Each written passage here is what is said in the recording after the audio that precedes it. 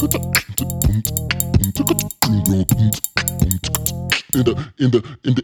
area. What up, folks, and welcome to another episode of In the Area podcast. Boing, boing, boing. Today, I am so excited to be sitting down with Eric Mazziota, a mentor, a life mentor of mine. Maybe that's a strong word for it, but you are someone I admire. I always am fascinated to pick your brain. Anytime I'm with Diego, I always want to just absorb everything that's coming out of you. And even walking into your house, there's this clean energy that just kind of hovers around you. And I feel like when I talk to you, there's an intensity, but I always feel so at ease. It's really cool. And just your life philosophy, I really admire. So I kind of just want to start out by asking you, if I were to ask who is Eric Mazziota, how would you answer that question? Well, before I kind of even go to that place, Zach, thank you for your reflection of the character of our relationship and how you may consider me to be a mentor and the energy of the house and all those nice things that you said. So thank you. I appreciate that. I don't think that you would have had the same experience of me if, let's say, we met when I was 26 or something like that. So yeah, it's been a journey, and the energy of the house really is about my focus on healing. And healing for me is a return to wholeness, which is an interesting sort of dynamic because we already are whole and complete.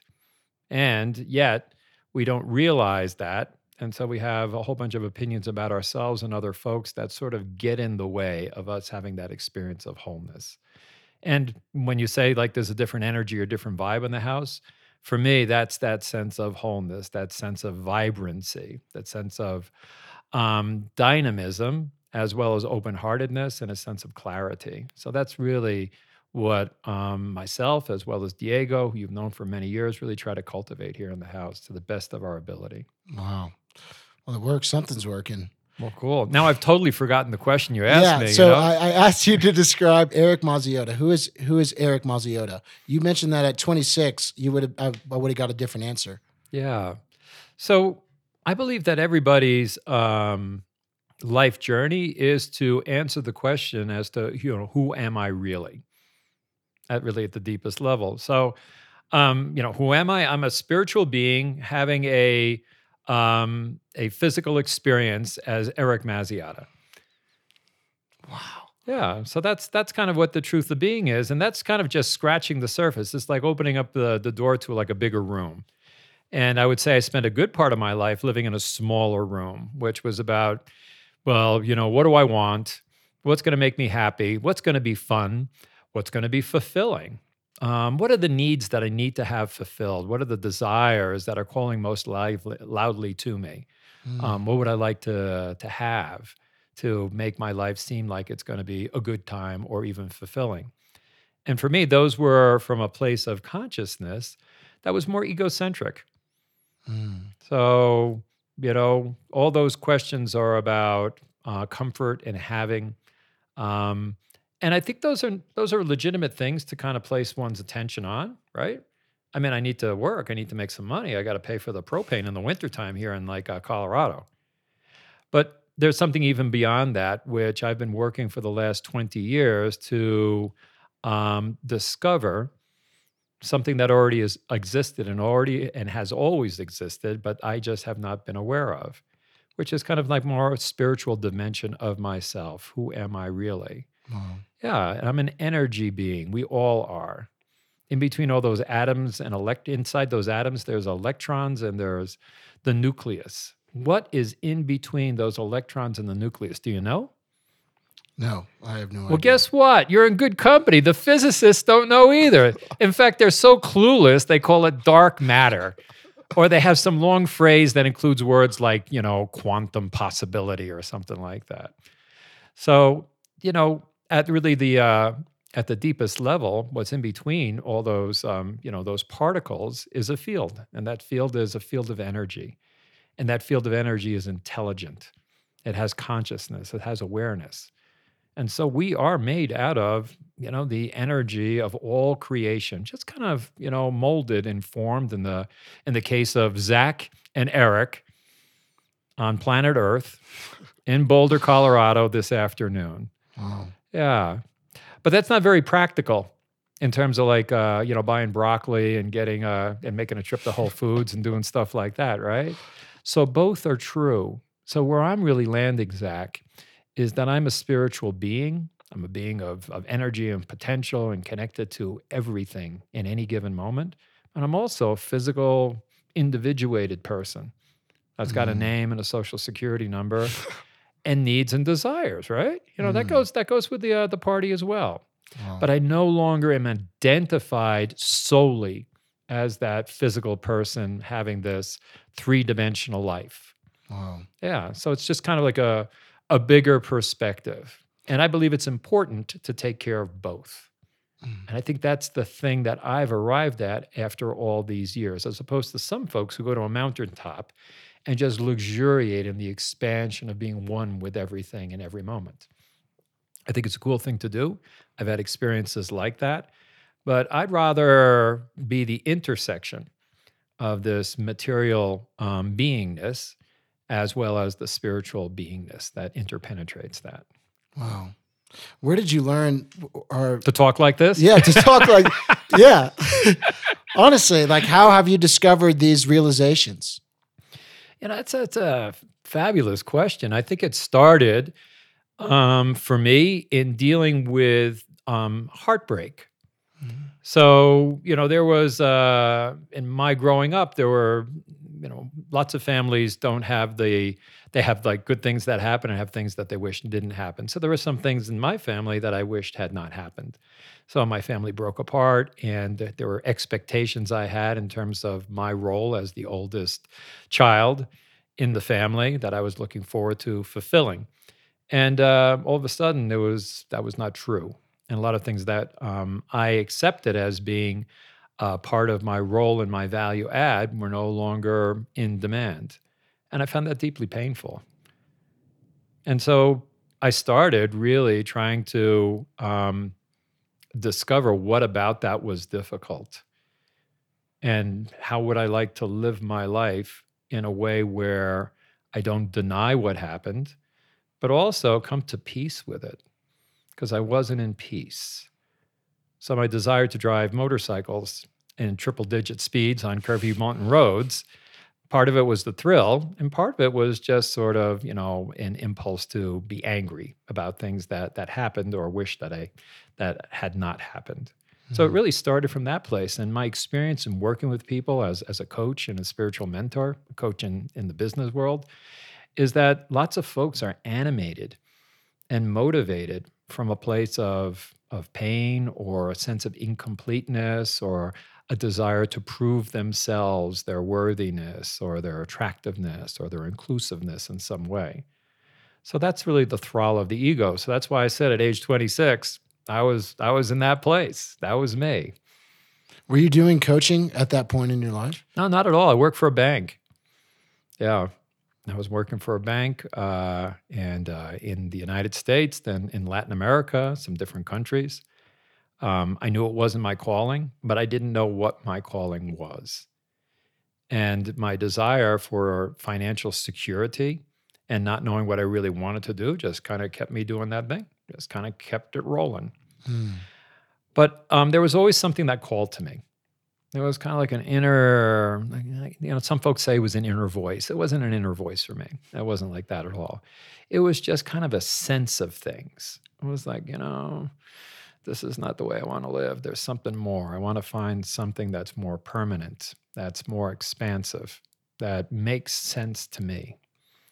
And so that led me to start to reconcile and come to peace with my past and the relationships from my past that were not reconciled for me. And then from there, it was starting to ask the question, all right, now that that's reconciled, so what about me? Like what is it within me, about me, that I need to reconcile? And so that took root. I watered it. I did workshops, I had coaches, I did some therapy, I did a wide variety of different things and just kind of kept on cultivating that. And over time, it just took root and started to grow. Wow. And It led to me to quit my corporate banking career at the height of my success. I was a country head. I had a driver. I had a penthouse type apartment. There were rooms that I had never been in. It was all paid for me. And I walked away because it just didn't feel quite right. wow, Yeah. man. The last time we met, there was a triangle. Mm-hmm. Do you mind helping me understand what the triangle was that you were talking about? Because in the moment, Mm-hmm. Yeah, no, I think what we talked about last time was, sometimes it's called the building blocks of the universe by a guy by the name of Jose Stevens, who runs an organization called the Power Path. Or it could be called the Trinity of Being by Del Pei, who's a spiritual teacher. But it's all the same thing, is that a lot of folks think that God or creator is like an older white guy with a beard. Or maybe they've transcended that and say, well, it's a force, it's an energy that's out there that we can never understand. It's a great mystery, which is what the Native American people often called all of creation.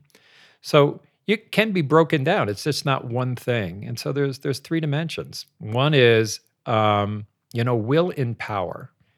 So this physical reality just didn't come out of nowhere. It took some will, some power, some energy. Think about the sun and its activity. I mean, all that helium and hydrogen and activity, that's power. Power tends to get a bad name because we see so much kind of egocentric abuse of power.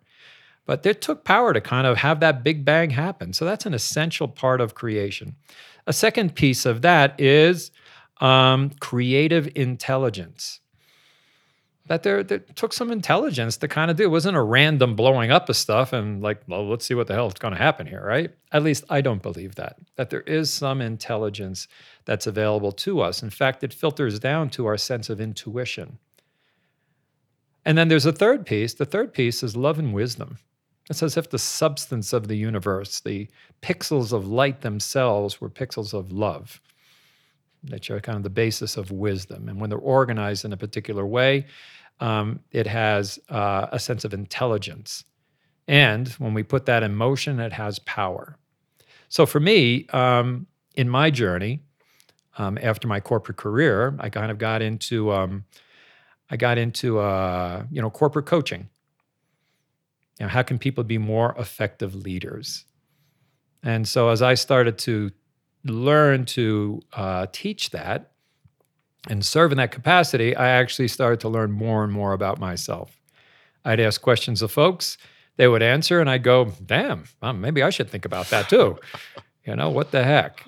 And what I found is that folks tend to have more of one of the characteristics than the other. Some folks tend to be more heart-centered. Other folks tend to be more intellectually centered. Other folks tend to be action-oriented. So I would put you in the category, not that I want to pigeonhole you, but you've got a lot of action orientation. Yeah. I mean, you're doing podcasts. Some folks aren't doing anything like this, right? Yeah. You took an idea and moved it into action. And for me, it's how to integrate those three different dimensions. How to have mental clarity, sense of connectedness, how to have wholeheartedness, and then how to really move into action in this three-dimensional world and not be sitting on a mountaintop just kind of umming and being one with all and that being the end point. So how do you recognize when you have found balance? How do you know? That's an awesome question. Because there's times when we're all in balance, but at what level of development is each one of those components? So we see a lot of folks in the scientific world, in the commercial world, that are absolutely brilliant, intellectually very powerful, and they have no sense of ethics or morals and do things that are hurtful for people. Exhibit A, the whole crisis with opiates in the United States, which was done for the sake of making a bunch of bucks, paying doctors to make prescriptions that were not required that led to addictions and deaths to people.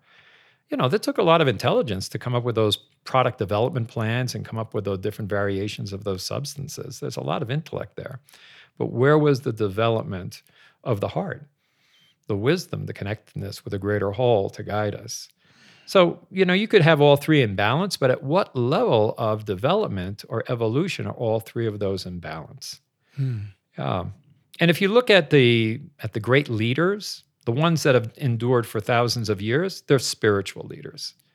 If you look at the Buddha, he sat underneath the Bodhi tree. And people think it was like this bucolic event. Oh, he's just wandering around one day and he said, oh, wow, that's an awesome Bodhi tree. I think I just rest my weary bones and do a little meditation and see, oh, I'm enlightened. Wow, that's awesome. And it doesn't really it didn't work that way for him. He had actually been searching for so much of his life. He left the comfort of being, the son of a king with lots of wealth and comfort, and went on a journey to really answer the question, what's really true about this world? Why is there suffering in this world?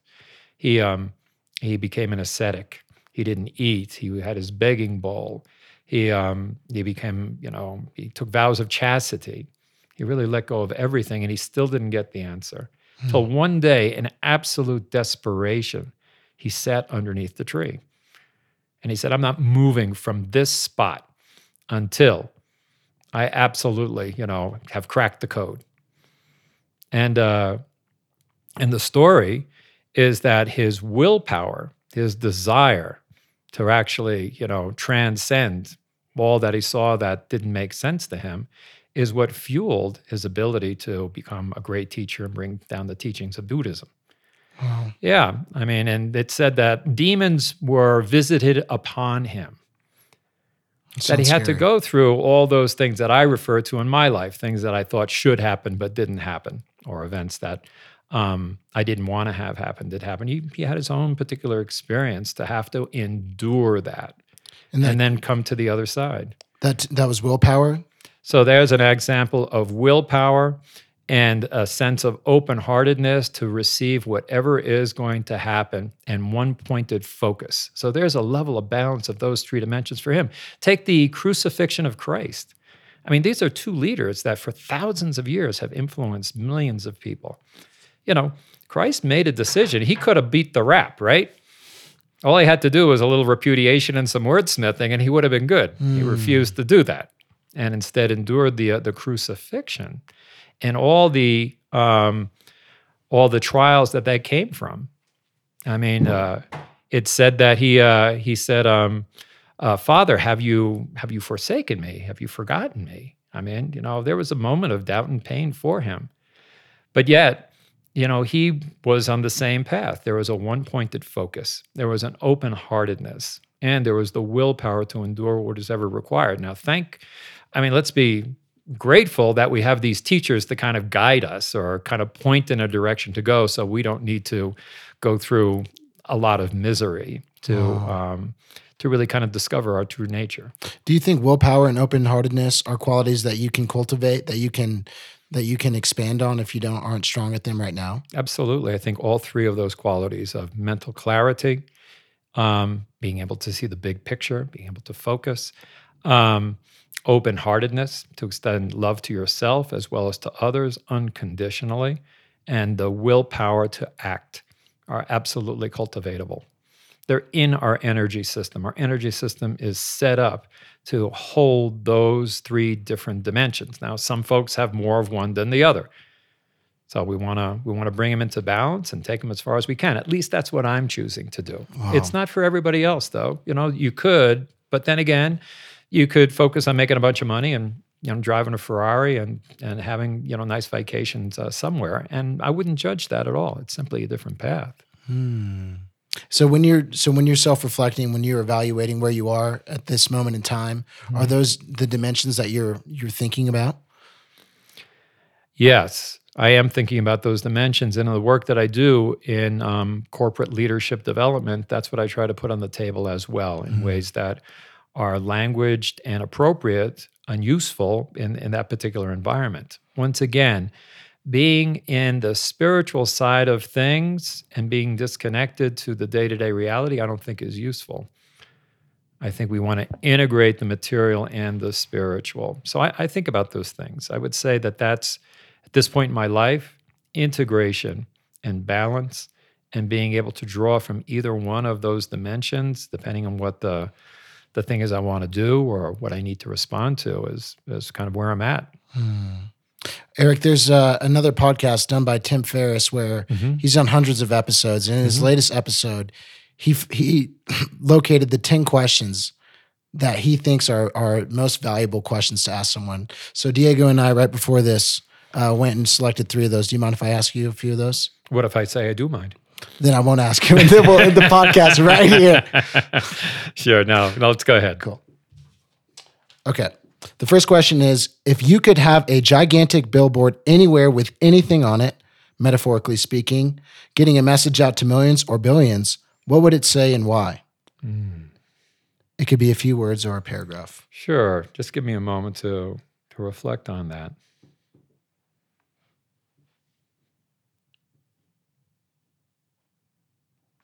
Identify what needs to be let go of or crucified in your life. That is the lower, and embrace your higher nature, grow, evolve, and serve. Wow. Well, guys, that's a nugget bomb right there. Let that soak in. Is that what we call that? A nugget bomb? Yeah, that's a nugget bomb. Yeah, sometimes there's nuggets, there's little nuggets, or there's a huge bomb. I noticed that the millennial generation has got these kind of words that kind of are a little bit different, like, it's the shit. Oh, that's good. But I mean, it's like... or it's lit. Yeah. It's nugget bomb. Oh, that's a good thing, right? Yeah, it's kind of weird. Like, that's sick. Like, that means exactly. Cool. Yeah, all that stuff. All right, so the second question is, in the last 5 years, what new belief, behavior, or habit has most improved your life? Wow.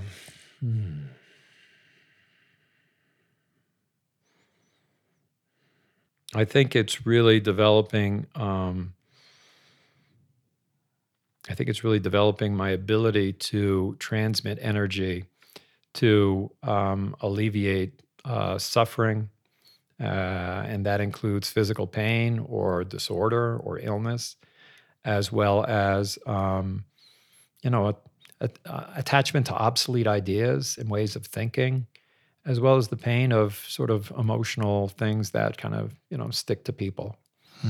So being able to do that, to assist someone in doing that, to help them do that, I think has been the most significant piece. Wow. Yeah. And because it's all energy, right? You feel sad, there's an energetic signature to sadness. It can be dissolved. If you're angry, there's an energetic signature to anger. It can be dissolved. Yeah. How? Well, that would be a longer workshop that I will invite you to. Yeah, I would love to. And the last question that we have for you here is, what advice would you give a smart, driven college student about to enter the real world? And what advice should they ignore?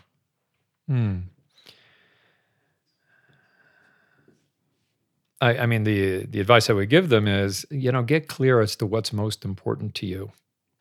Get absolutely clear what that is. It could be a series of values or virtues or impact you want to create in the world. It could be some very concrete things that you'd like to have happen, but really kind of go within and discover what is it that's most important to you. I would say that that's the place to start. And there's practices we can do to kind of, help us do that.